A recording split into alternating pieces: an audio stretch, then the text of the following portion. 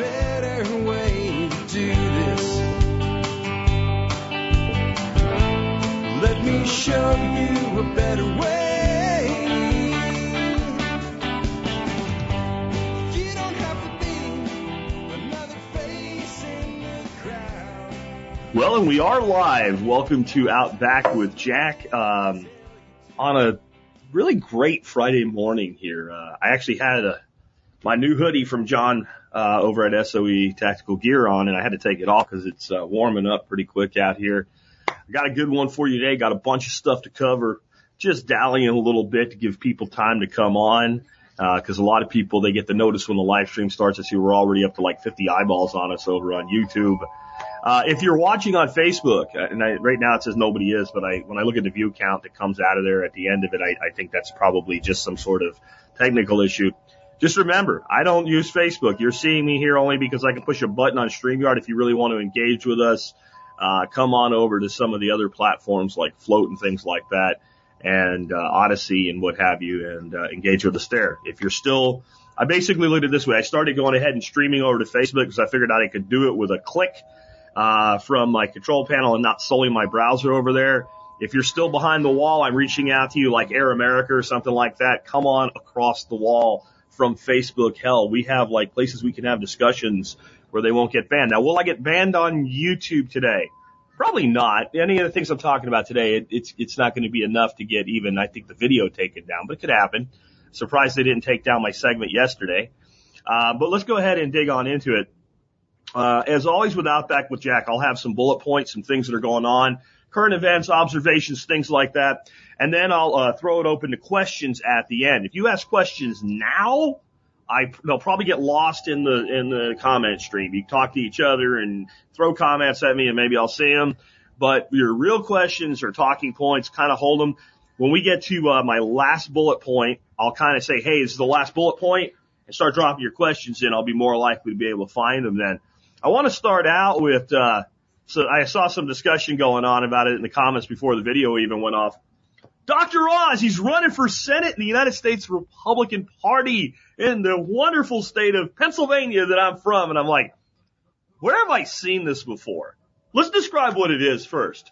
So you got a fake ass doctor who doesn't do jack shit as a doctor. He has a medical license and all, but I guarantee you the guy hasn't put a stethoscope on anybody recently in history and lies about it. I have seen his show on occasion, and I've seen him especially when he's had on people that are advocates of low carb lifestyle, and he of course has to pimp, his Cheerios and shit like that to keep his sponsors. And he's like, but every week I'm at the hospital with my hands in somebody's chest. That bitch ain't done a damn bit of surgery since when?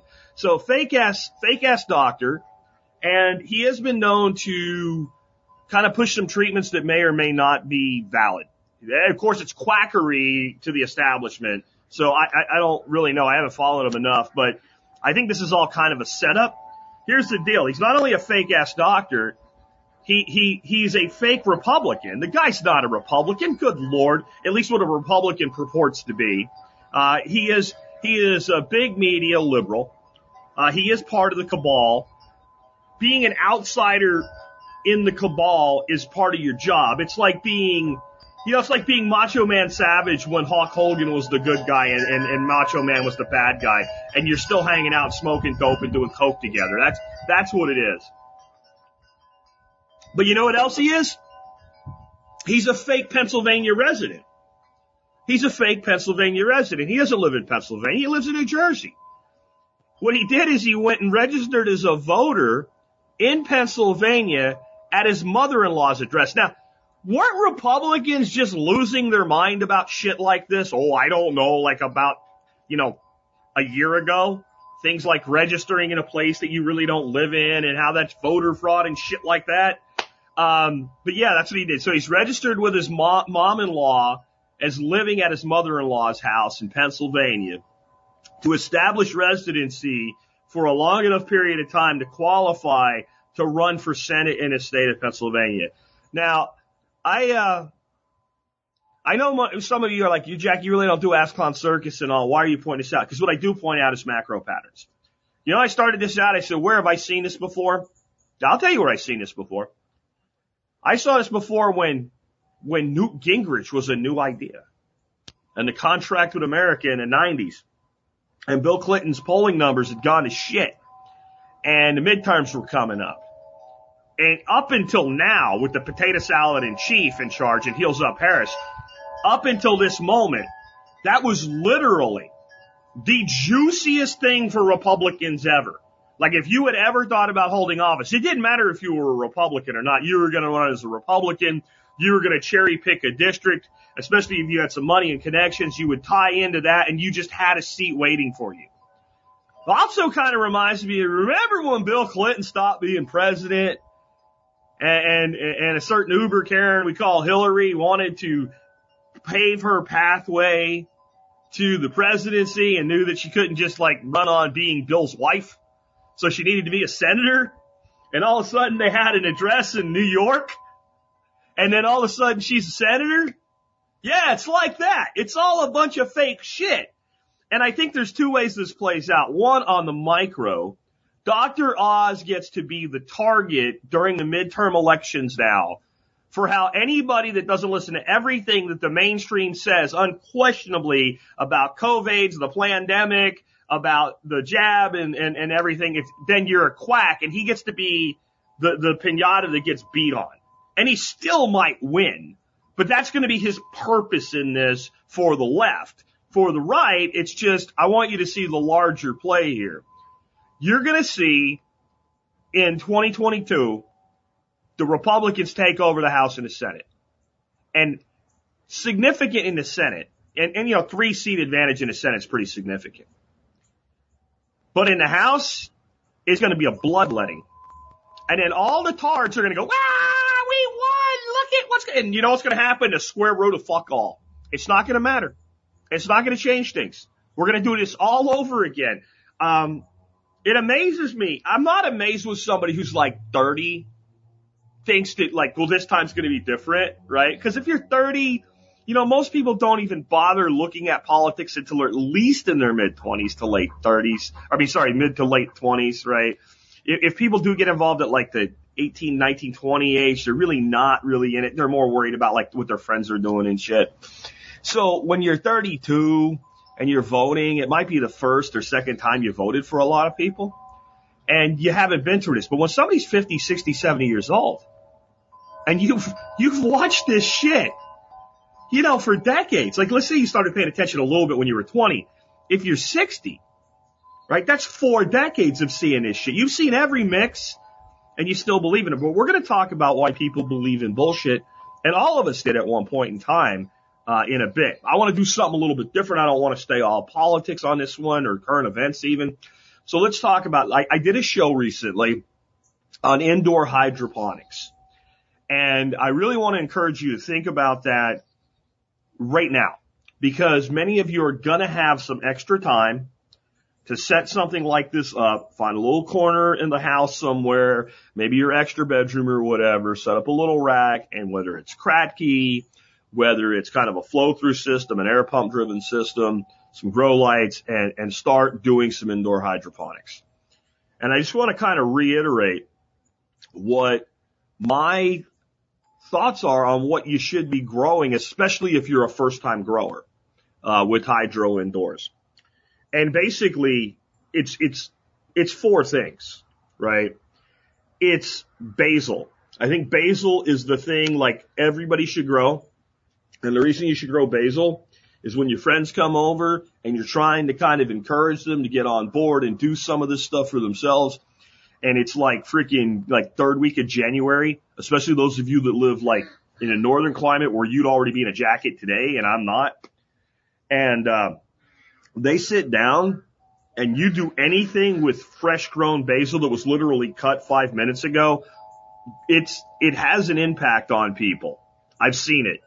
Like, there's just something about that fresh summer basil taste, and you drop that on somebody. And I want to encourage people, not just those of you that pay attention to what we do here to do things for yourself, but to start spreading this like a virus, because we're going to need more people doing more things more than ever before in what's coming.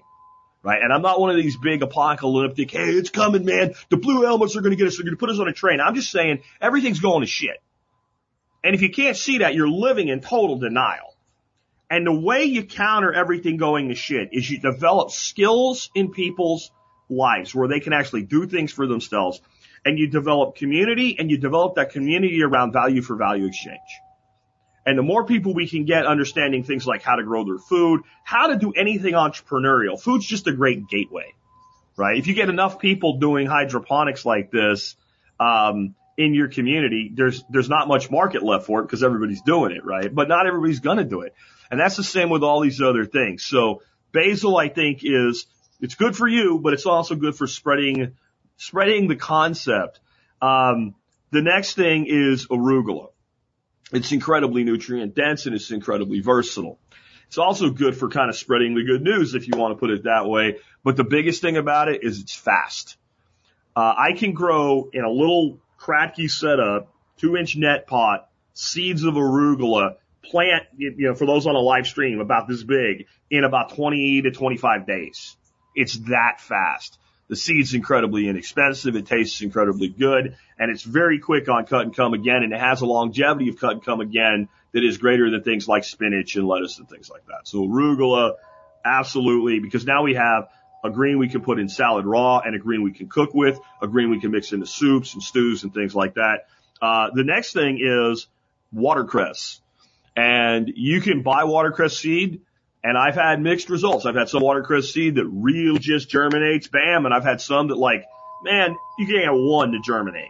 I don't know what it is. But most of you probably live somewhere near some sort of mega supermart.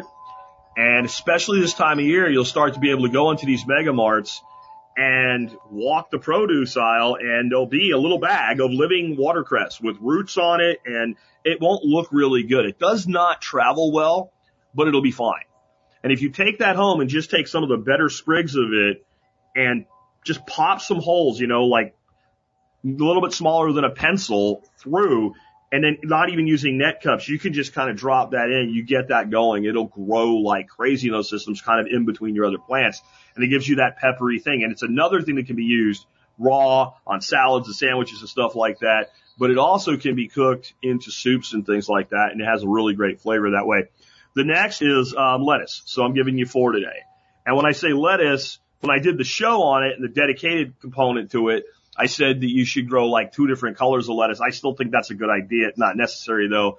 I personally grow like a loose leaf green, a loose leaf red, and some form of a romaine at any given time. I don't have my stuff going indoors right now yet. I'm not a hypocrite. I've got more lettuce growing in my outdoor system that I can eat right now. And I've got, since it's all frost tolerant, I've got, a month or 2 before I think I'll have to shut that system down.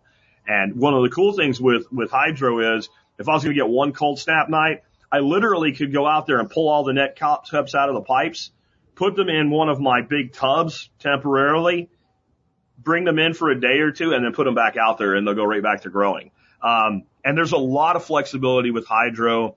I really think that this is the time to start looking into that. I know a lot of you guys, I hear constantly from you guys that want to do aquaponics instead of hydroponics. I love aquaponics. I do aquaponics. You guys know that. It is easier to learn, manage, and control hydro, and it's freaking winter. So I just wanted to throw that one out there again at you. Next up, I said when I talked about Dr. Oz, fake doctor, fake Pennsylvania resident, fake Republican, and people believing in shit like this, and the bigger macro pattern, right? That, hey, you know what? The Republicans are going to take over, man. We're winning, man. Orange Man's coming back in 2024. I thought he was coming back in October. Yeah, man, but that changed, man. Didn't you listen to Q? That kind of shit's going on, right? All right. And I said, but we've all believed in stupid shit in our lives. And I do mean at the political media level, right? So maybe politics, maybe media, but at the macro level, like the national level, the government level. Have you ever asked yourself, what is the number one contributing factor to people believing stupid shit? And this is why I also say to don't be so hard on people that believe stupid shit. Don't forget that you used to believe stupid shit too, right? You did. You have to admit that. And until you do, it's very hard for you to help people who are beginning to wake up in the matrix and want out. Like I said, I think waking people up is a myth, that people have to kind of wake up on their own. But we have to accept the fact that when somebody wakes up, they're not going to go from 0 to 60 in like 3 seconds. They're going to wake up. They're going to be like a teenager on a Saturday that stayed up really late Friday night. And he's still got sleep in his eyes, and he doesn't really want to get out of bed, but he's got to get up. And they kind of like halfway slide out of the bed, and they move really slow. And you got to encourage them, right? Or the most comfortable thing to do for the kid is to do what? Crawl back into bed and go back to sleep. So when somebody starts taking steps in the right direction, we need to treat them like a baby. And I don't care if it's the right direction with ag, food production, prepping, but especially politics, right? When they start to realize, like, hey, the Republicans are screwing us too. And you're like, you're not an anarchist yet? What's wrong with you? Like, don't do that shit, right? Relax, because you used to believe stupid shit. And I have some people coming in and saying things like peer pressure, people want to believe stupid shit, etc. Guys, it's what I talk about all the time, and it's programming. You're programmed to believe stupid shit. And where's the number one place you receive your initial programming? Public education. Most of us are products, not all of us. Some of you guys I've talked to, you're fortunate. You grew up homeschooled, right? Or you grew up in some sort of alternative education to the classic public school education, which is a government education, right? There's a reason you become programmed to pick a side and choose to believe in government when you come through a government institution. So I'm going to tell you a stupid fucking thing that I believed at one time in my life. It's not even that long ago. It way predates TSPC, but I believed not that long ago. And I'll tell you why I believed it. So when we had, I guess you call it the second Gulf War, when we went back to Iraq and fucked everything up there and cost a bunch of American lives and did nothing in the benefit of America at all, there were people saying things, and I didn't get really involved in that. I was doing other things in my life. I was traveling for my job at the time. I was managing the Northeast Territory for Fluke Networks. I had other shit to do than to be arguing about politics. But traveling like that, you hear all these things. And one of the things I would hear was, oh, this is just so companies like Halliburton can get, contracts and make millions of dollars. Well, I didn't necessarily think that wasn't true. But then somebody would say in counter, it's good for America. If Halliburton and all these other companies and Raytheon making missiles and bombs, like if all of this is actually happening the way you say, overall, that's still good for America. It's good for our economy. Basically, the argument is what? War is good for the economy. Now, I believed that. I didn't by that point in my life, I didn't believe it like, let's go bomb them or anything like that, but I believed it. I can admit it.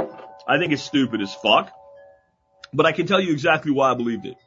Because when I was a good little Johnny, because my real name is John, not Jack, my slave name is John, and I went to Pottsville Area High School, and I sat in Dr. Sakavich's class and Dr. Larson's class. It was Poto school with 2 PhD history teachers. They were switched on, but they both lied to me, and I don't think they knew they were lying. But at one point in each of their classes, we went over World War II, and what was I told? As bad as it was, World War II ended the Depression in the United States. And I was taught when I was an impressionable young kid, right? And when I really believed that, right, when it was easy for me to take this guy with this education, it was my t-shirt, and if he was telling me something, it had to be true.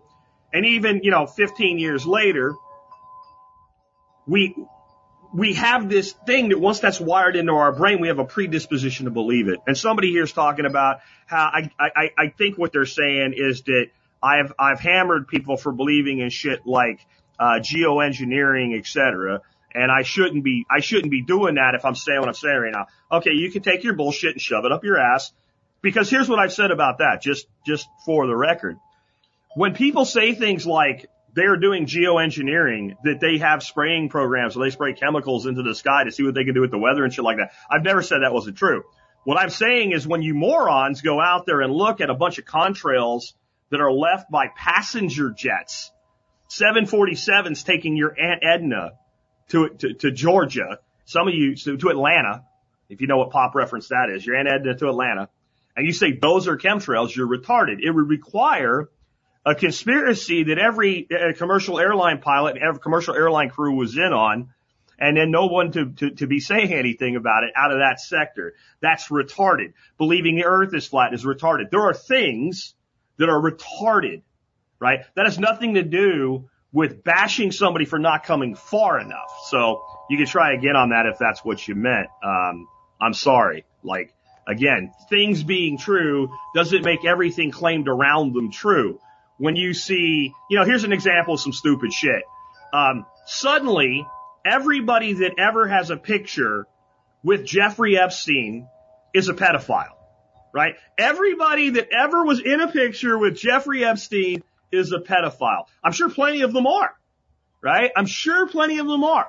But that would be like, there's a picture, right? And they'll say, look how cozy they are. Some stupid shit like that, making your political points. There's a picture of me and Glenn Beck with our arm around each other. We both have a great big smile. I was on a show. It was a good day. We were talking to each other. We had that one meeting, and I have that picture with him. What if it came out? I'm sure it won't. I highly doubt it will anyway. That Glenn Beck was some kind of perv or something like that. Like, are you going to be like, well, look who, like, cause I see that's literally what's on, like this kind of stupid shit. And then so people claim to be enlightened, people claim to be awake instead of woke, and then they just immediately buy into this political tribalism, or they go all in on these lunatic conspiracy theories. And most of these conspiracy theories, to be fair, are true to a point. It's the point that they're extended to. That's not really what I wanted to talk about today, so let's move on. Again, we've all believed stupid shit because we were programmed to believe stupid shit. So, next up, I want to bring this one up for you to look at. Share screen. I'm learning how to do this with StreamYard, guys. So bear with me. So, the president of El Salvador came out and he said, I want Americans to know that your tax dollars are being used to fund communism and communist entities in my country. If you are my age or older, this should not surprise you. Again, Central America has been a place that the United States has been fucking up for as long as anybody that's in this live stream or listening to this podcast has probably been alive. I don't know that there's an American alive today that was alive at a time that we weren't fucking shit up in Central America and that we weren't funding things like communist regimes. And you say, well, the Americans are the enemy of communism. Well, maybe not now, right? Like, but back then, Jack, no. What Americans do with the concept of economic hitmen is when we have somebody that we're in opposition to, whoever is their counter, we fund them. And if we don't really like them, well, we'll deal with them later. It's an intent to disrupt and eliminate.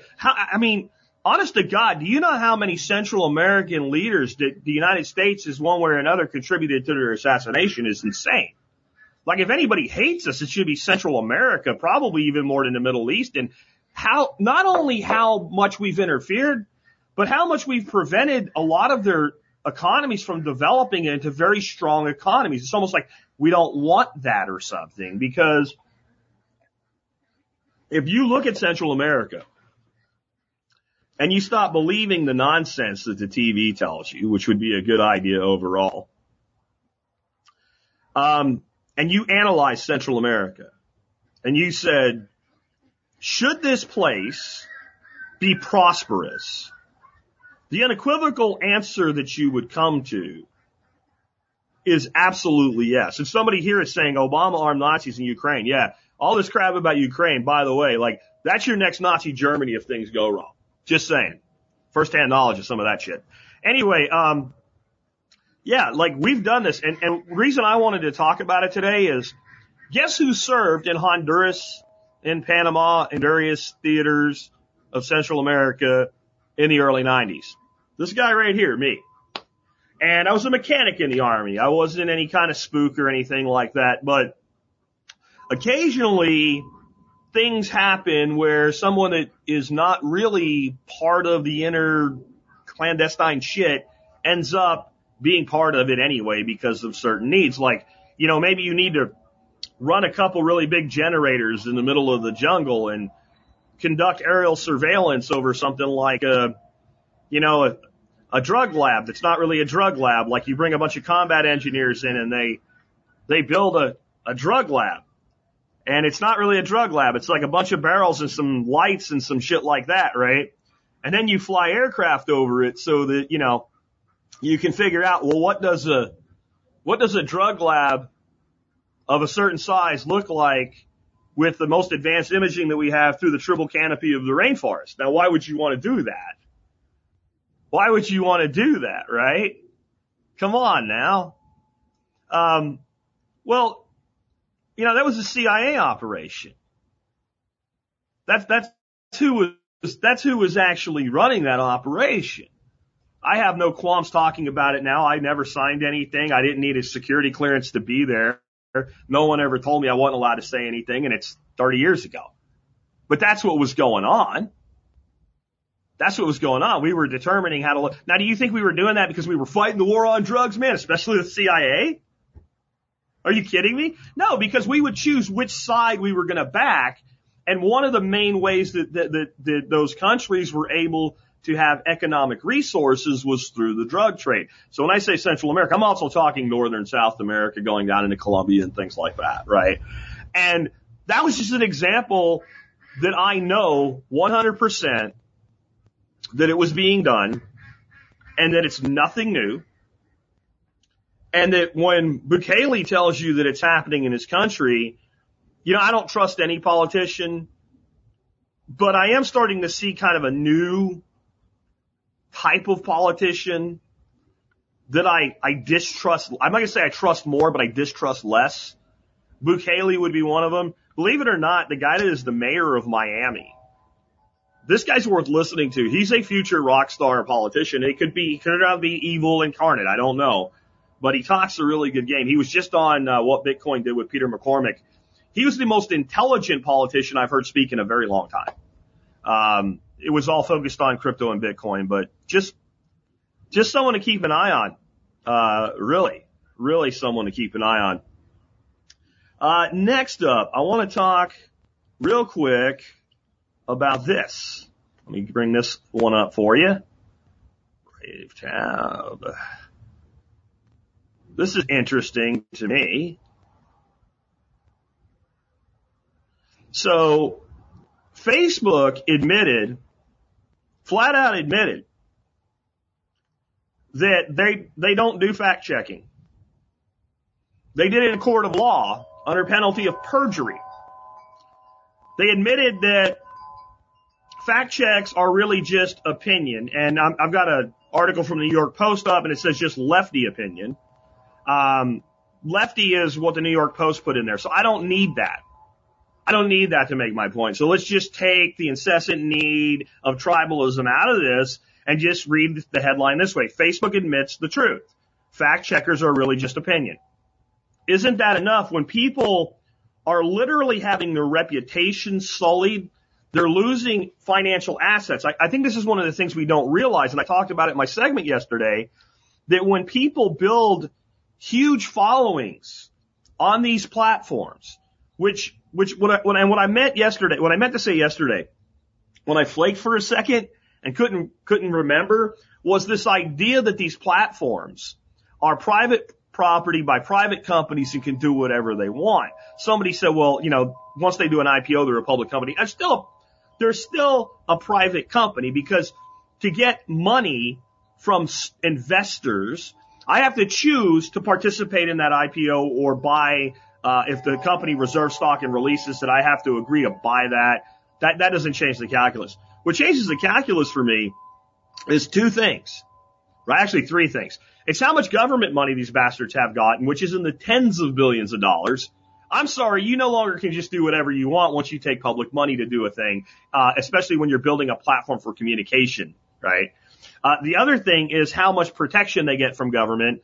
I can't remember the particular statute, but basically they're protected as platforms, not publishers, so they can't be held liable for what they put out, but yet they can censor what they put out. That dog does not hunt.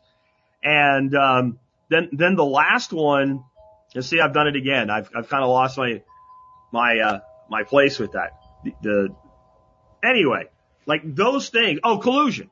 So, and when you start colluding with government, you can no longer say, well, I'm a private company and I'm just making a decision on behalf of my investors and our fiduciary responsibility. And I believe it's the best thing for the company, for this continent not to be on my platform. Right? When you're colluding with government, when you're picking a side with government, when you're literally coordinating with active political campaigns, and then you censor counter information, this whole private company argument that some of my fellow anarcho-capitalists like to point out no longer holds water because you're not a private company anymore. But I just want to point that out, that Facebook has admitted in a court of law they don't do fact checking, they have an opinion and they enforce the opinion.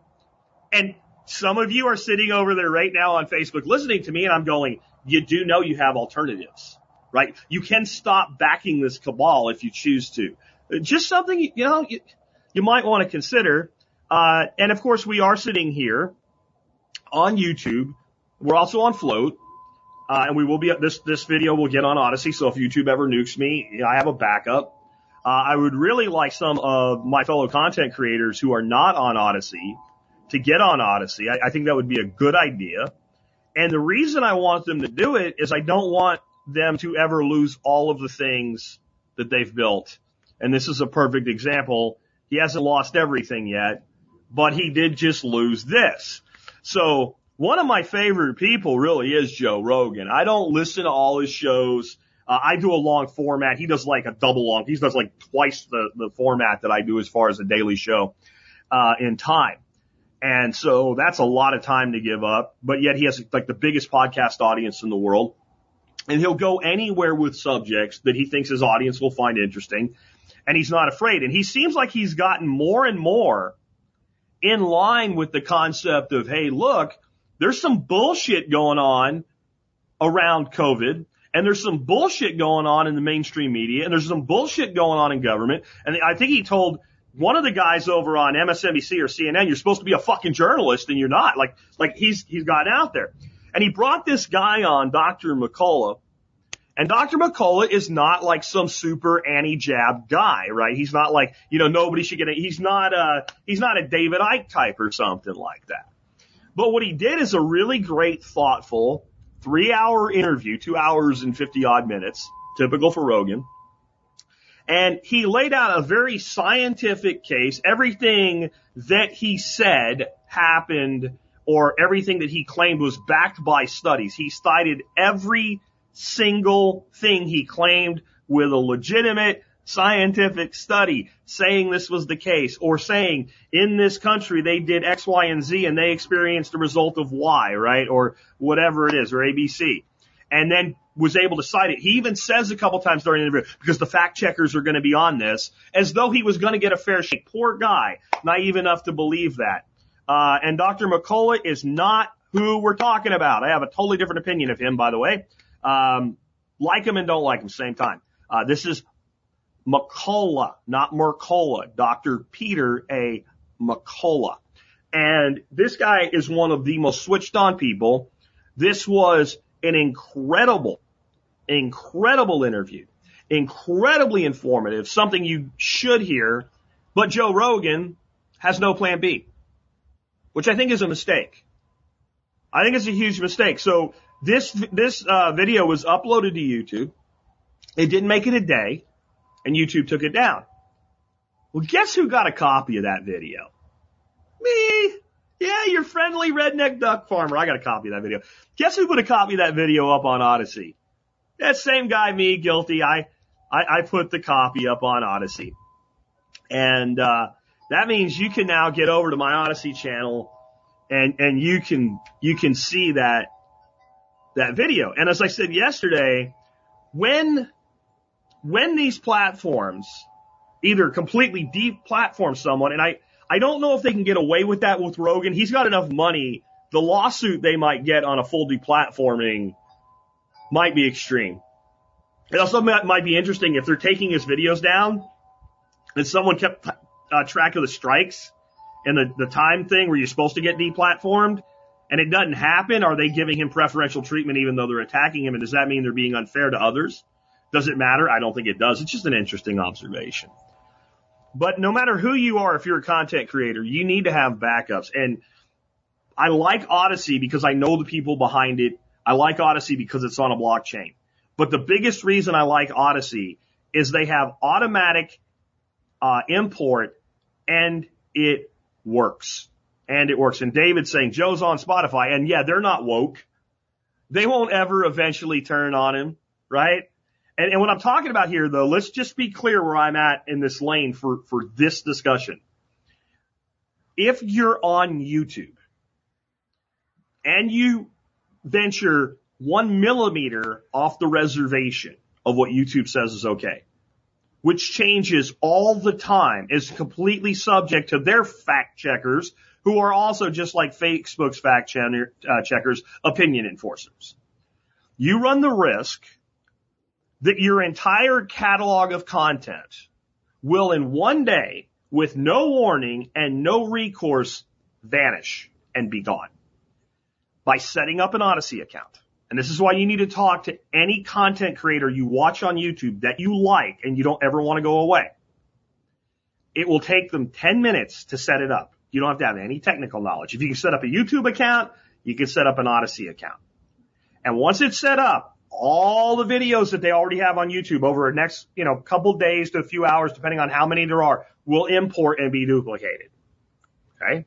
And then every time they put out a video, like this video right now, it's a live stream. There's still a risk it could be lost, because when you do live streaming on YouTube, it's not the same as uploading a video. It takes time for the video to fully render on the back end and be basically published as an MPEG-4. When you watch this video, like when I finish this stream, this is something a lot of people I think are unaware of, even YouTube creators. When you finish this video and you decide, I want to go, like I came in the middle, I want to go back and watch the beginning. At some point, you're not watching the rendered out file. You're watching a replay of the stream until it's fully done, and then it goes then at that point, it becomes as if I uploaded it. So when you do live streaming, that import over to Odyssey will take a day to a day and a half, depending on the length of the video. But once that's done, it's done. And if YouTube takes it down, it's gone. It's not gone. It still exists. And as a creator, if you have your entire archive, right? If you have your entire archive imported and you have it done on an ongoing basis, you can't have happen to you what happened to, for instance, who here is familiar with Stefan Molyneux? Stefan had over 10 years of video content. Some of it was really insightful. Some of it I thought was crap, but some of it was really insightful. And even what I didn't like, you have a right to see it, and he has a right for it to be preserved, because there was a deal that was made when all of this shit on ScrewTube started. But had he had an Odyssey account, basically his life's work couldn't have been deleted in a second. Please make sure, we're preppers, right? So 2 is 1 and 1 is none. If all your content is on YouTube and Facebook, you might as well have 1. Because what happened to Stefan? What happened to some of these other big big content creators? Do you remember? Like there was a day that was like the day of long knives or something where they got them all at once. They deplatformed them across the board. So clearly somebody at ScrewTube, Google, right, Gulag, somebody at Shitter, and somebody at Facebook are all talking together and going, hey, let's just shut these guys off. You've got to have a plan B, a C, and a D. A lot of people have told me about BitChute. I set up an account there. I set up the import. It doesn't work. Like I use things that work. If it works, I'll turn that on. I'll turn every single video backup site on that will work, where I can put it in one place and it goes everywhere. But you got to make it work, guys. That's kind of how I feel on that. Yeah, Stefan did some really good work, and then there's some other things maybe, are not so, maybe you wouldn't find them to be as interesting. I'll just put it at that, because everybody has different opinions about what you like. Not everybody likes everything, everybody here doesn't necessarily like everything I do. I do want to talk about the crypto bloodbath for a minute. I don't really see it as a bloodbath. I don't know where we're at this second, but when I checked this morning, if you went into Bitcoin 1 year ago today, and after the bloodbath, you'd be up 106% over 12 months. 106% over 12 months. If you had any kind of decent investment manager and you went and complained that over a 12-month period, your assets were only up under 112%, he would probably fire you. And what I think people really need to look at with what's going on right now is exactly what I said would happen in September. And by the way, we're at our last bullet point. So if you have questions, if you have things you want me to comment on, all caps now, because I'll wrap this up quick and I'll start looking through and we'll start talking to each other instead of me just talking at you. But I said in September, in October, we will get a Bitcoin ETF. I said this, right? And when we get that Bitcoin ETF, it will not be a spot ETF. Do you guys remember this when I said this? It's going to be a futures ETF. And they're going to come up with some bullshit as to why it has to be a futures ETF, which is total nonsense. If Canada can have a spot ETF, if Europe can have a spot ETF for Bitcoin, we can too. And I explain what a futures ETF is, where you go out and basically you're investing in futures contracts, either short or long, depending on what you're doing. And they're going to use all this money that'll pour in because it's going to open a wall of money. There's a lot of people who want to get in on crypto, but the real money they have is chartered in some way. One way it can be chartered is you're in an investment group that's private, but you still have a charter of what you can do with the money. But the other way can be that you just have like an IRA. And if it's an ETF, you can buy it. And if it's not, you can't. Right? If it's not a stock or an ETF or a physical thing, like you can do Bitcoin in an IRA, but it's a little bit complicated, and there's a lot of boomers out there with a lot of money that want Bitcoin, but they don't know how to do it. But if you give them an ETF, they'll buy it. So what they would do is they would open up this futures ETF. It would create immense volatility, and it wouldn't be one, it would be multiple futures ETFs.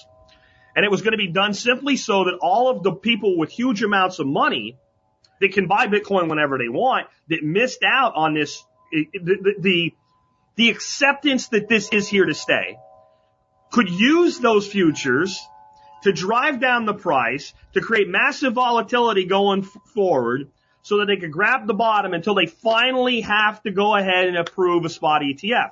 And then once they approve the spot ETF, it's done.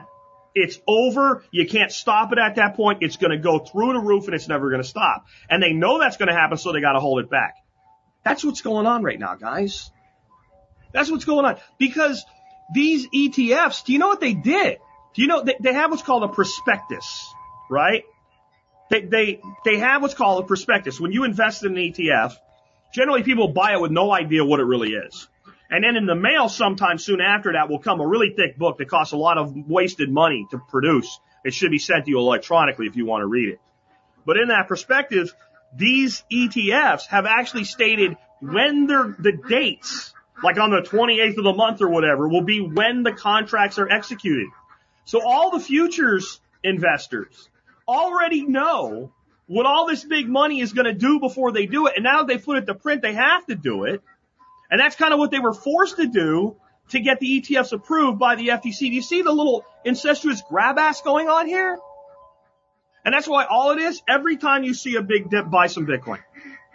That's all I'm going to say on that. Let's look at some questions here that we have from the audience. How risky is a stable coin, USDC, stored in a place like Celsius, paying 10% returns, compared to, say, a mutual fund or a treasury CD? I would say not really much more so. Now, I don't know the exact plan you're in, but making 10% on a stable coin, that's a 10% interest rate on your dollars. If you have money you want to hold in dollars, there's not a lot of places you could do better than that right now, and it's probably fairly secure.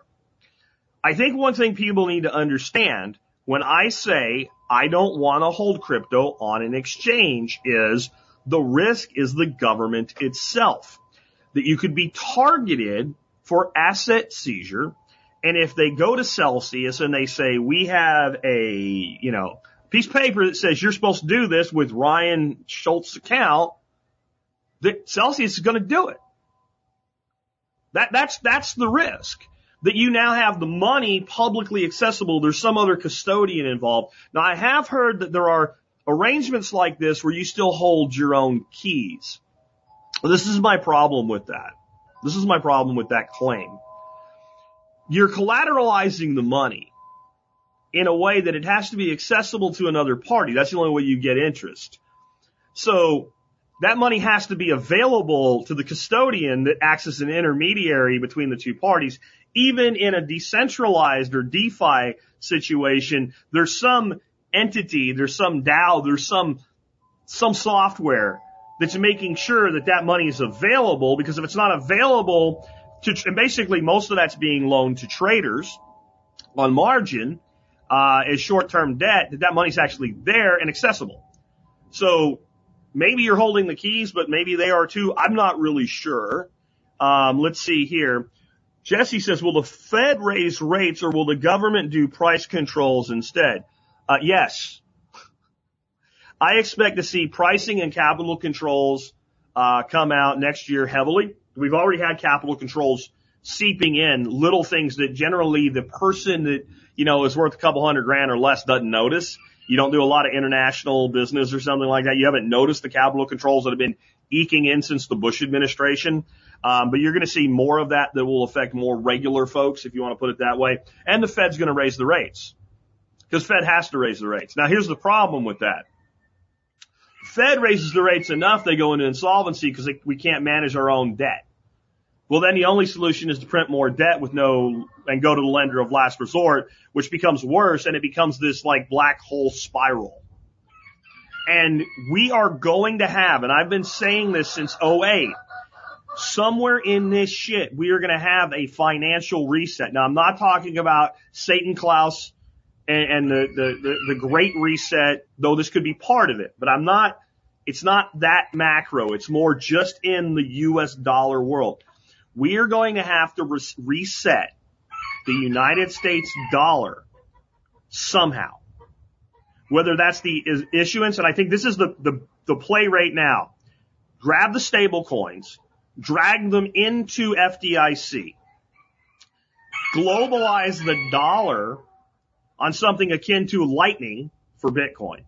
Make the dollar weightless, 24/7, able to go anywhere in the world with anybody that has an electronic device and an app.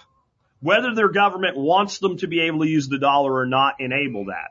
Spread the U.S. monetary M3 far more globally than it is now. And counter inflation by having more people hold the excessive dollars, so it's got a larger economy, and that counters the inflation. That's the plan. Now, when I said that last week, I got people telling me I was stupid. I didn't say it would work. Right? I didn't say it would work, and what I really didn't say is it would work long term. But these people aren't as stupid as we think they are. And it's freaking Billy Roy. And it is very possible that what they'll do is this is some interim fix. It is possible. I know people think they're going to think I'm crazy as shit when I say this. It is possible that the U.S. dollar will turn to either a gold-backed currency again. It will turn to possibly a Bitcoin-backed currency. And there's a little piece of me that believes they might turn to a gold and Bitcoin-backed currency. And they don't have to make it official policy for it to be the case. In other words, they don't have to go back to the way it was before the Federal Reserve was put in place. They don't have to go back to, you got a $20 bill and it says it is redeemable at a bank for $20 in gold. They don't have to do that. It doesn't have to be that kind of backing. All they have to do is put it on the balance sheet. And for all you know, they're already doing it. Remember, we just had 193 new whale addresses? There always is a possibility. I don't know what's bigger than a whale. A mega whale? A dinosaur whale, right? There's always a possibility when you see like 20 new whale addresses that they're really 20 addresses of one super whale. And that could be a central government or a central bank. And if I was the Federal Reserve right now, given that I can print money on demand, I just want you to ask yourself a question. If you could print money on demand, how much Bitcoin would you buy? Like, you can print money and you don't actually have to pay it back. You can print money to pay back the money you already printed. You literally had a dollar printer in your house that goes burr. And you could go, I want $1 million today. How much Bitcoin would you buy? And people say, well, their balance sheet is public. Okay. So the member banks' balance sheets are public? Is that what you're saying? Really? Because they're not. The Fed's balance sheet is public and what they choose to let you, and can't we be doing some things under the auspices of, national security? Me so think we need a national security for the chancellor, right? Like, we have to have national, like, we can't have the Russians and the Chinese and, all these other countries know that maybe I'm not saying it's happened. I'm saying it's highly likely. What happened to your BTC at 100K by the end of the year prediction? I think I got it wrong. I still think in this cycle, Bitcoin breaks 100K. It just takes a little longer. I'm not so sure it can't still happen. You have to look at what's going on here with Bitcoin. Generally, when you see a big drop in price, and again, we're talking about an asset that's still up 106% over 12 months.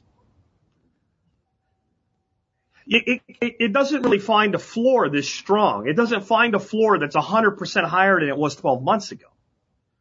And it's all being bought. And a lot of it is being bought by big money.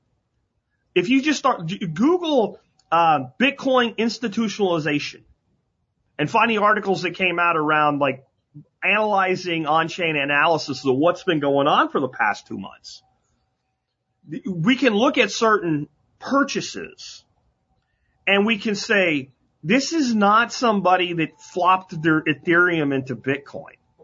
This is somebody that bought $500 million worth of Bitcoin. We don't know who they are, but they had $500 million to do it with. Does your neighbor have $500 million? Does your neighbor have $100 million? Right? It's not just MicroStrategy and El Salvador that have been buying the dip, guys. Like, so I think I just got the timeline wrong, which, I always reserve the right to be wrong. Wavehead says future ETF was guaranteed to cause this sell-off. Absolutely, dude. Hey, by the way, I sent you an email, Wavehead. Are you going to fill out the form, bro? Everybody says you're the man to talk about NFTs. I would love to have you on the show to talk about NFTs. But yeah, Wavehead's dead on about that. 05M something says, did you have a difficult time when you stopped drinking heavily, and what did you do that helped? I did not. And I did think that maybe I would, and I just didn't. And I would say for like the first week, what I did is I still drank. When I say I drank less, though, I actually mean it. What I mean is I'd go a full day, nothing to drink, alcohol we're talking here, including, after work. Because my ritual had become, I get done with work for the day. If it's 3 o'clock, if it's 4 o'clock, it's 5, if it's 2:30, whenever it was, mix a drink. That's where you start to know you're having a problem, when you start doing that all the time out of habit. And so for about a week, what I did is I waited till after dinner and I would make one drink, and I had a drink for about a week, and then I just quit. And I didn't drink other than, occasionally at a restaurant or something like that. Usually even at a restaurant I didn't. I didn't really drink anything for about 90 days. And that's long enough to break a cycle. Now, if you have an emotional thing driving alcoholism, I think you might need ongoing 12-step program, never drink again. And if that's you, then you got to do that even if you don't like what it means. But what I did is I replaced the habit. So I discovered LaCroix and all these different flavored sparkling waters, because I did keto at the same time I was doing this, by the way, which I think really helped. Like losing weight and seeing progress at the same time of also being clear. And so whenever I wanted to drink, I would just go fill a rocks glass and pour sparkling water on it and drink it. And if I wasn't happy about it, I just did it anyway. And what I realized is part of why I was drinking so much is I had this habit, this habitual. It was less an addiction and more a habit. So I think you got to figure that out for yourself. But that's what I did. And I'm not saying it will work for everybody. Eric says, how are they holding BTC back? This is required, like to really explain this in depth would require a really long answer. But it's what we've been talking about with these futures ETFs. You have to understand what's going on here. You're basically buying, with a future contract, you're buying an obligation. And you have an obligation to execute at the end of that or to let it wash. And it causes a specific amount of a given commodity to be sold off to cover the other side of the deal. And futures traders are generally not trying to make the kind of money that we think of in crypto. They're trying to make 15 to 20% per quarter, which is a really good return. Now, if you're telling your competitors exactly how you're going to do it, that becomes very difficult to do. But that's what you're trying to do. So if I'm a futures trader and I can make 15% on my money or my client's money by driving down the price this quarter, well, that's what I'm going to do. And if I can make it by driving up the price, that's what I'm going to do. And if I can artificially short-term drive up the price, clear my position, and then that creates a drop, that's just another opportunity for me on the other side. Now, you and me and your neighbors, we don't move enough capital to have that much influence. But if all of us have our money pooled and a guy that does that is controlling that as an active management ETF, which a futures ETF is, then all of a sudden you have the ability to manipulate a market, even a multi-billion or trillion-dollar market, especially in these short-term swings. And let's be honest, like there's a lot of speculative value in any cryptocurrency, right? So any asset that's traded like this is going to have future pricing to some degree priced in. And when that gets called out on the end with enough money, you drive the price down. It's not really holding it back. Holding it back would be if you want to see something that's been held back doing this, which is a lot easier to manipulate because there's a lot more of it, look at silver.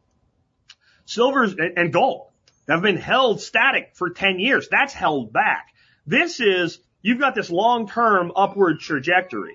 Like Mike Saylor says, in the long macro, Bitcoin goes up forever. But you're creating this volatility within that cycle, and you're having all your butt buddies jump in on it. That's what's going on, guys. Are these ETFs the reason for the current correlation between the S&P 500 and Bitcoin? I don't think so at all. I think that's just general equities purchasing and monetary money following, and I don't think it really is correlated.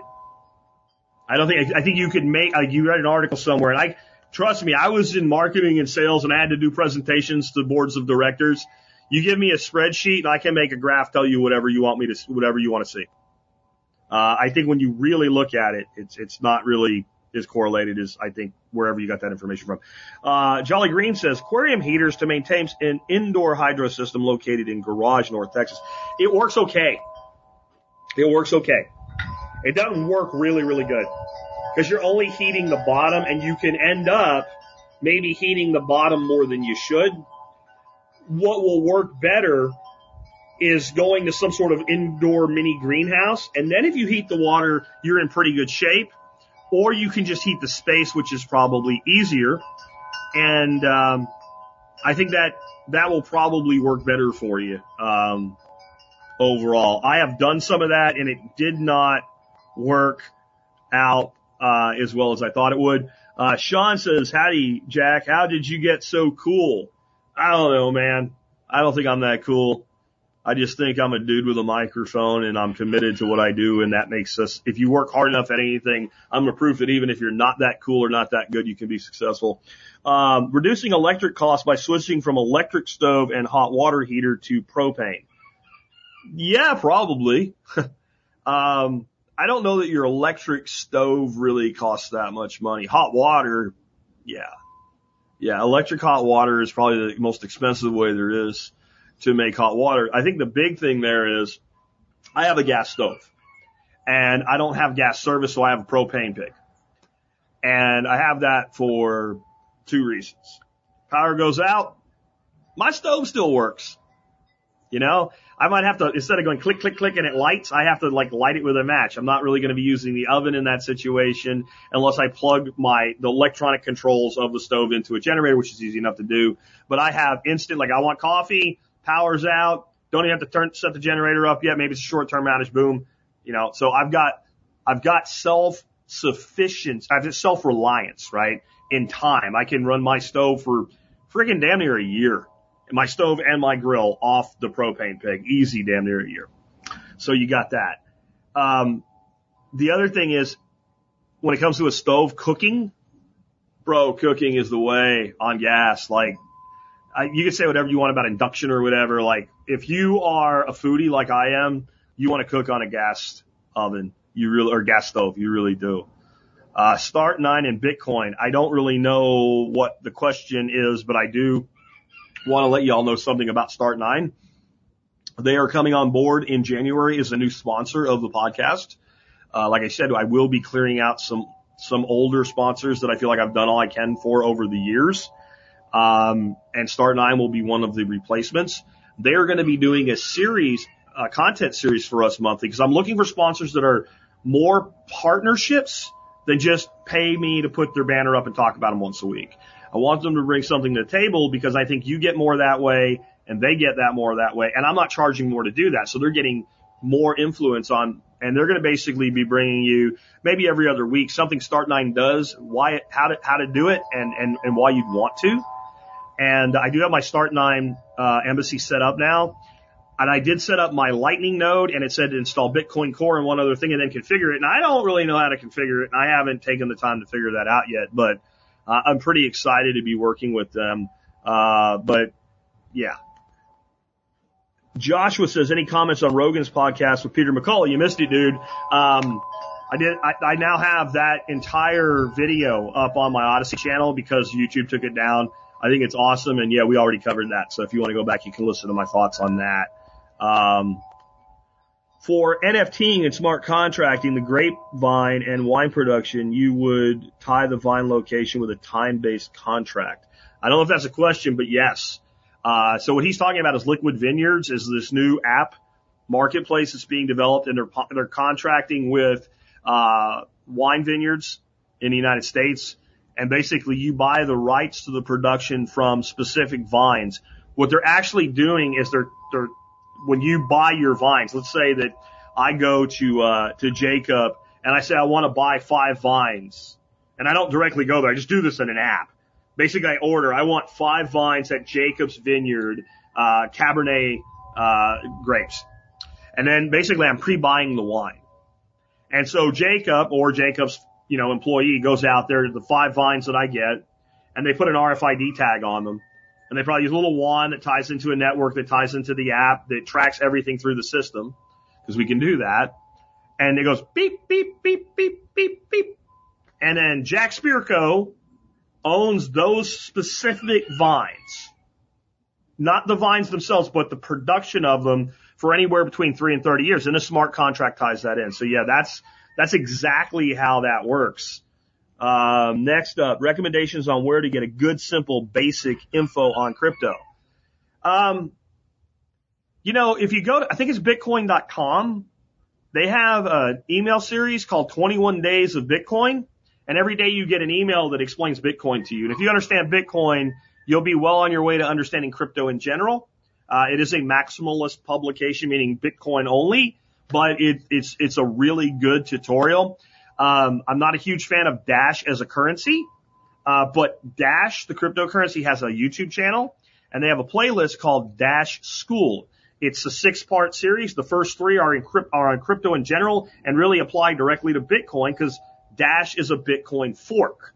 And then they added features to it. And then the next 3 videos are full-on Dash propaganda. They're not bad, but they're just why Dash. But the first 3 videos in that series are very, very good. And just start reading and listening and checking things out. I keep CoinGecko News. Let me see. Can I do this without messing things up? Share screen. Brave tab. I keep this it didn't open right, it looks like. Let me see. Yeah, latest crypto news. Okay. So I use the Brave browser, and I keep this particular page, which I will drop the URL into the chat for you, pinned at the top of my Brave browser, and it's where I stay on top of crypto news. And I also do another one, and that is CoinMarketCap. And I'm not going to bring them up on the screen, but I'll go ahead and I'll drop that into the chat as well. I keep those, and there's a lot of replication there, but I keep those 2 up in my Brave browser, and I check on them regularly. Humidity issues with indoor hydro. I don't really know if you mean humidity is it's too humid for the plants or humid inside the house. I just haven't had that issue. I think you'd have to have a very large system or be in an area where you have humidity issues already for that to be a problem. Thoughts on asset allocation for a 30-year-old?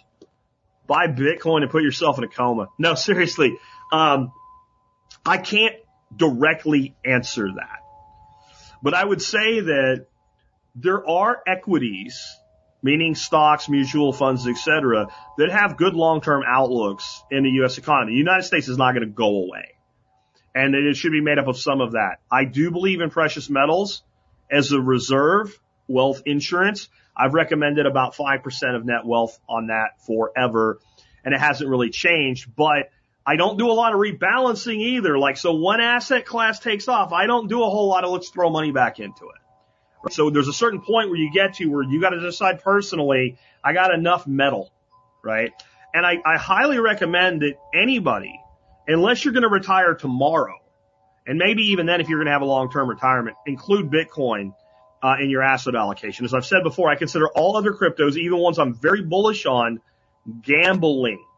Ethereum, I consider gambling. Algo is probably the thing I'm most bullish on as a low cost alt to get involved with. And it's still gambling. I think that the chain has so much going for it. It's unbelievable. Larry said, did you see the latest South Park in the future? Butters got rich from NFTs. I didn't see it, but I saw a scene from it, I think, that was on Twitter that like the Twitterverse went nuts over the Twitter Bitcoin. Is the Vine at NFT Mr. Wonderful product? You know, I don't think it is, but doesn't that sound like, for those who don't know who Mr. Wonderful is, he's one of the characters on Shark Tank. And Kevin O'Leary is his real name. And he is a wine enthusiast. It does seem like something, I don't know. That would be interesting, but I think he's an Ethereum bull, and that's being built on the Algorand platform. But, you know, he also is kind of a reasonable guy. If you can explain to him why something makes more sense, he's going to go that way. How do you keep your polymath mind under control for Ryan? I don't. It's part of why I built the Survival Podcast as my life's work. Because if I woke up this morning and I decided, you know what? All that shit I made bullet points on that we talked about today through the week, I don't feel like talking about that today. I have 5 other things I want to talk about. I would have changed it. You wouldn't have known. You wouldn't have cared. And I can do whatever I want. And that's, so if you are a polymath, I think you really need to be building your life your way. See my granddaughter back there, guys, on the video. I see you, Pooh. Anyway, yeah. I actually let it run free. Now, there are times, she thinks she's sneaking up on me. There are times when I do have a project that needs to get done, and then I discipline myself on a project level, but I never discipline myself on a thought level. I think that's one of the big things that we rob from children who we label as ADD or ADHD or things like that, and we put them on medication so they can focus. I don't think a mind like I've developed, and I'm not even sure it's a mind I have, more of a mind of like I want to be this way. I don't think it's designed to just focus on a thing. It's designed to come up with a thing you want a solution for, and as I talk about all the time with mental programming, command that mind to find that solution. And then if you don't have an immediate solution, do something else. So instead of keeping the polymath mind under control, set it free. It's a predator, right? The polymath mind is a predator. It is adaptable and it is able to figure out how to not waste time. That's what makes the polymath mind stronger, faster, and more lethal than the focused mind. The focused mind sits on one thing and does that one thing, and if it gets to a point where that one thing can't be advanced for a while, it spends all its energy trying to figure out the next step. The polymath gets to that point and says, I understand there's background processes, that my brain is more powerful than the Watson computer at IBM. I get that. I accept that. I'm going to go do something else for right now, something interesting. And I'm going to command my brain to keep working on this problem. Any price prediction on the price of Bitcoin after the FDIC backs the dollar coin? I don't really have any predictions on that at all. None. No idea. And FDIC won't back a dollar coin. That's not what I'm saying. What they want to do is pull entities like Tether and say you have to charter yourself as a bank and fall under FDIC. Just so I'm really clear on that. It may have a really big impact on pushing the price up. It won't have a big negative on it. We're moving to a world where I do think you're going to see global dollarization. And at the same time, you're going to see hyper Bitcoinization. And Bitcoin becomes money and the dollar becomes currency. That's the most likely way, because when I say, well, who else can do this? Who else can put out a synthetic euro, synthetic pound, whatever, that's actually government backed, because they pull it into the central banking system. So it ends up government backed, but not government backs it. They come into the system. They come into the fold. And then create hyper, dollarization, global dollarization. Can you do global euro? I don't think so. I think if you ask somebody in Russia or Australia or Brazil, do you want euros or dollars? They want dollars. Plain and simple, right? So I don't know that anybody else can, and I think somebody's gonna. So when you think somebody's gonna and you don't think somebody else can, you kind of go through and you go down to Occam's razor, right? Search engine DDG, DuckDuckGo also. Yes, I use DuckDuckGo all the time. I don't really know what to do with that comment, though. I don't know if it was maybe not for me, even though it was all cops. Is it a good idea to buy Bitcoin on PayPal? You can. My understanding is in the beginning, when PayPal let you buy Bitcoin, you couldn't take custody of it. And now you can. That's my understanding. If you can take custody of it, I don't really care where you buy it. This idea of buying Bitcoin anonymously, if you want anonymous, you got to do other things. Bitcoin is not anonymous, okay? It's pseudonymous, and that's the best you're going to do. And if you're going to buy Bitcoin for fiat, you're going to go through some KYC, know your customer. If PayPal will let you then send the money to your own Trezor or Exodus wallet or Koinami or whatever, then I don't care where you buy it. If you can't take custody, no. And if you want to use PayPal to buy Bitcoin and you want to be able to take custody, Coinbase allows you to use PayPal to pay for Bitcoin on Coinbase and then take custody. So you can do that. And that's why I believe people are right when they say that PayPal will let you take custody. And I know what some of you are thinking is, Jack, don't you use PayPal? Why, yes, I do. Jack, then why don't you just buy some Bitcoin, $25 worth, and see if you can? Because I can't. Why would that be? Because I have a business PayPal account, not a personal PayPal account. Because I'm a merchant and I take payments on my website with PayPal in sufficient volume that if I maintained a personal account, I would have run out my limits and they would have shut me down years ago. So PayPal is one of my merchant account providers. And you can't buy, for whatever reason, a business PayPal account does not have access to Bitcoin. I ran my brain like, how, everybody, where is it? Where is it? And I couldn't find it. And I finally looked it up, and that's what I found out. I think we're going to wrap up here today. I appreciate everybody who was here. I'm scrolling through the massive chat here. Bitcoin on sale, from Hayes. I agree. Bitcoin is on sale right now. That doesn't mean it won't go any lower. I'm really careful about using terminology like that, right? Because you tell people Bitcoin's on sale, they go out and they extract $10,000 from some other investment. They buy $10,000 worth of Bitcoin at $47,000, and next week Bitcoin's at $41,000. And I'm going to say this. I don't care where Bitcoin is in price. Up, down, sideways, left, center, backwards. If you buy Bitcoin and you're really worried about what the price is going to be in 2 weeks or 2 months, your mind is not where it needs to be to buy Bitcoin. You shouldn't buy Bitcoin. You're not, I think you logistically should. But in the words of Willie Woo, I really like the concept of buy Bitcoin and put yourself in a coma. The long term, that ship is set. That course is set. That is going to happen. It is less risky to buy Bitcoin right now than it was to buy Bitcoin when it was $100 or $300, right? Somebody says, Rob says, how do you own data? You own data with knowledge. You own data with knowledge of how to access the data. And if you're the only one with knowledge of how to access the data, effectively you own the data. That's how you do that. Real quick, one more here. The Hammer says, bad idea to buy rural properties. A first-time homeowner can work anywhere with good internet. No, it's not a bad idea. It's a great idea. And there's better deals in rural properties right now than suburban properties. So it's an even better idea. There's one risk you have here. And that is you have a job that lets you work anywhere. And you move to a rural property. And you're all happy. And you're going on and on about your life.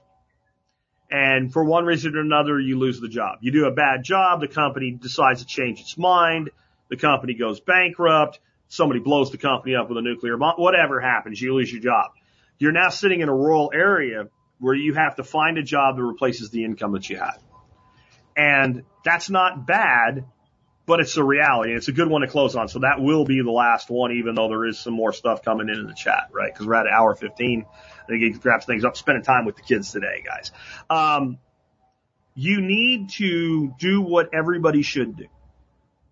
You need to be building a portfolio that makes you attractive to like-kind employers. I believe that you only have two logical, sane ways to go forward if you need income in your life. If you are independently wealthy and you can pay your bills and service your debt and live till you die and have money at the end to leave to your heirs because of investments or ownership of assets or whatever, then this doesn't apply to you. If, like most of us, you still need a cash flow, and that cash flow is dependent upon something you do, you either become an entrepreneur or you become entrepreneurial minded. So entrepreneur we won't go into. Entrepreneurial minded means I'm going to be an employee and I'm going to think like this. My employer is a contract that I currently have. And I currently have one contract. And if I lose that contract, I don't have a business anymore. I know you're employed, and I know you get some extra benefits by being employed, and there's trade-offs between the two. And so I am going to make sure that since I have a contract that requires that we be exclusive, right? Because that's what you have when you're employed and you really can't go take another contract. You can't work for somebody else. So I know people have done it. I know one guy lives on one of my favorite places on the planet, Sanibel Island. I won't say his name, but he has, if you go into his office, he has like a bank of screens here and a bank of screens here and a bank of screens here. And he's actually employed by 3 separate companies, in cybersecurity. And at any given time, he's monitoring all those screens. I don't know that everybody would be okay if they knew he was doing it for other people at the same time, but he's able to do that. That's rare. That's unique. That's very entrepreneurial while being employed. So most of the people that have a job, like, I know like some companies literally monitor keystrokes. And that's not a new technology. When I was the regional manager, I had a rep firm that if a rep wasn't in the field and they were at home and they were supposed to be making calls and whatever, they were able to monitor their keystrokes, their time on in the database, the phone calls they made. They didn't make a phone call by picking the phone up. They triggered calls from within. Basically, it was like ACT. It wasn't ACT, but it was similar to ACT, a customer management software. And so a lot of people are going to be employed. You're going to be kind of monitored that way. So what you need to do is you need to make sure that you're building that portfolio, you're maintaining relationships, and that if you got the call tomorrow, hey, dude, sorry to tell you this, but you're getting 2 weeks severance and you're done here for whatever reason. Competitor, because it happened to me, right? Competitor bought my company. I kept my job, but we had 400 and some employees, and at the end of that first quarter after the acquisition went through, there were 12 of us left. So a lot of people lost their jobs, right? So that happens. You know exactly what you would do that first week. So well that first week you would probably just say, you know what, I'm going to go down to the bar with some of my buddies and have a beer and celebrate this new chapter of my life. And then you're going to initiate a plan.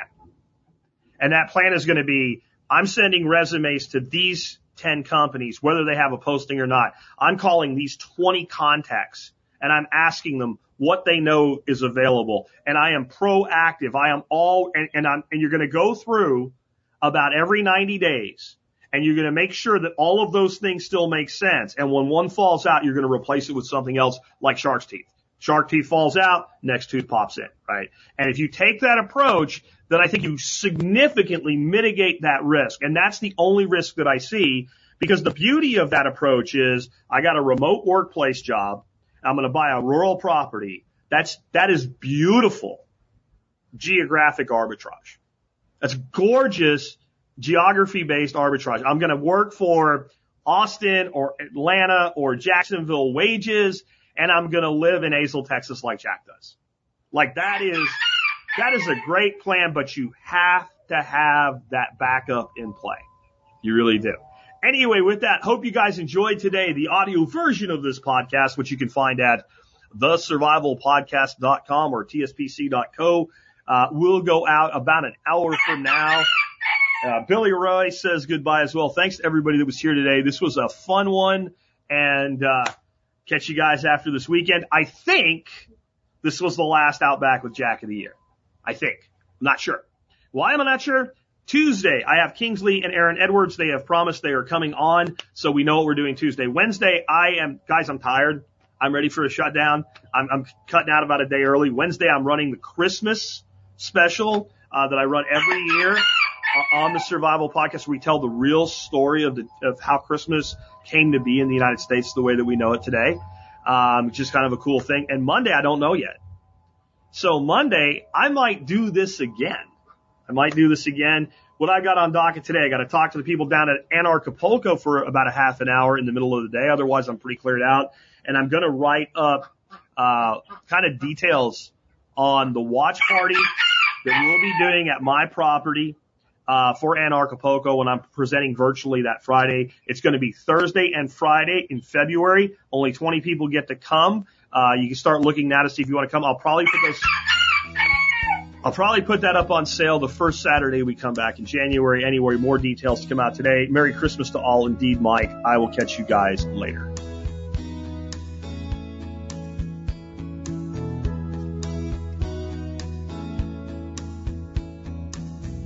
There's a road that I remember leading to a special place where the door was always open to a smiling face.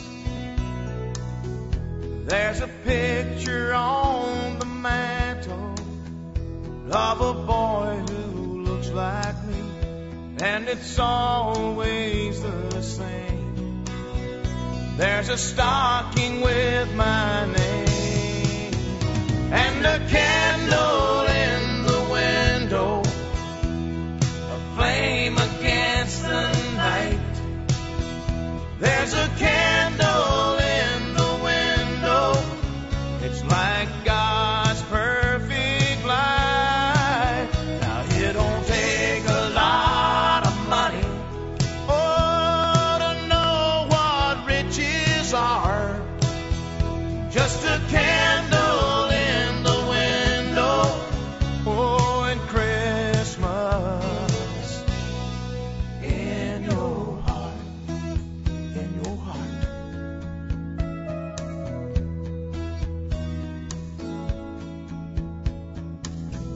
Maybe it's just wishful thinking, but I can hear the sleigh bells ring. Almost taste the pie Mama's baking. It's Christmas Eve. There's a candle in the window, there's a flame against the night. There's a candle in the window, it's like God's perfect light. Now it don't take lots of money are, just a candle in the window, and Christmas in your heart. Wherever the years may take me, no matter how far I go, there's gonna be a candle burning. It's always nice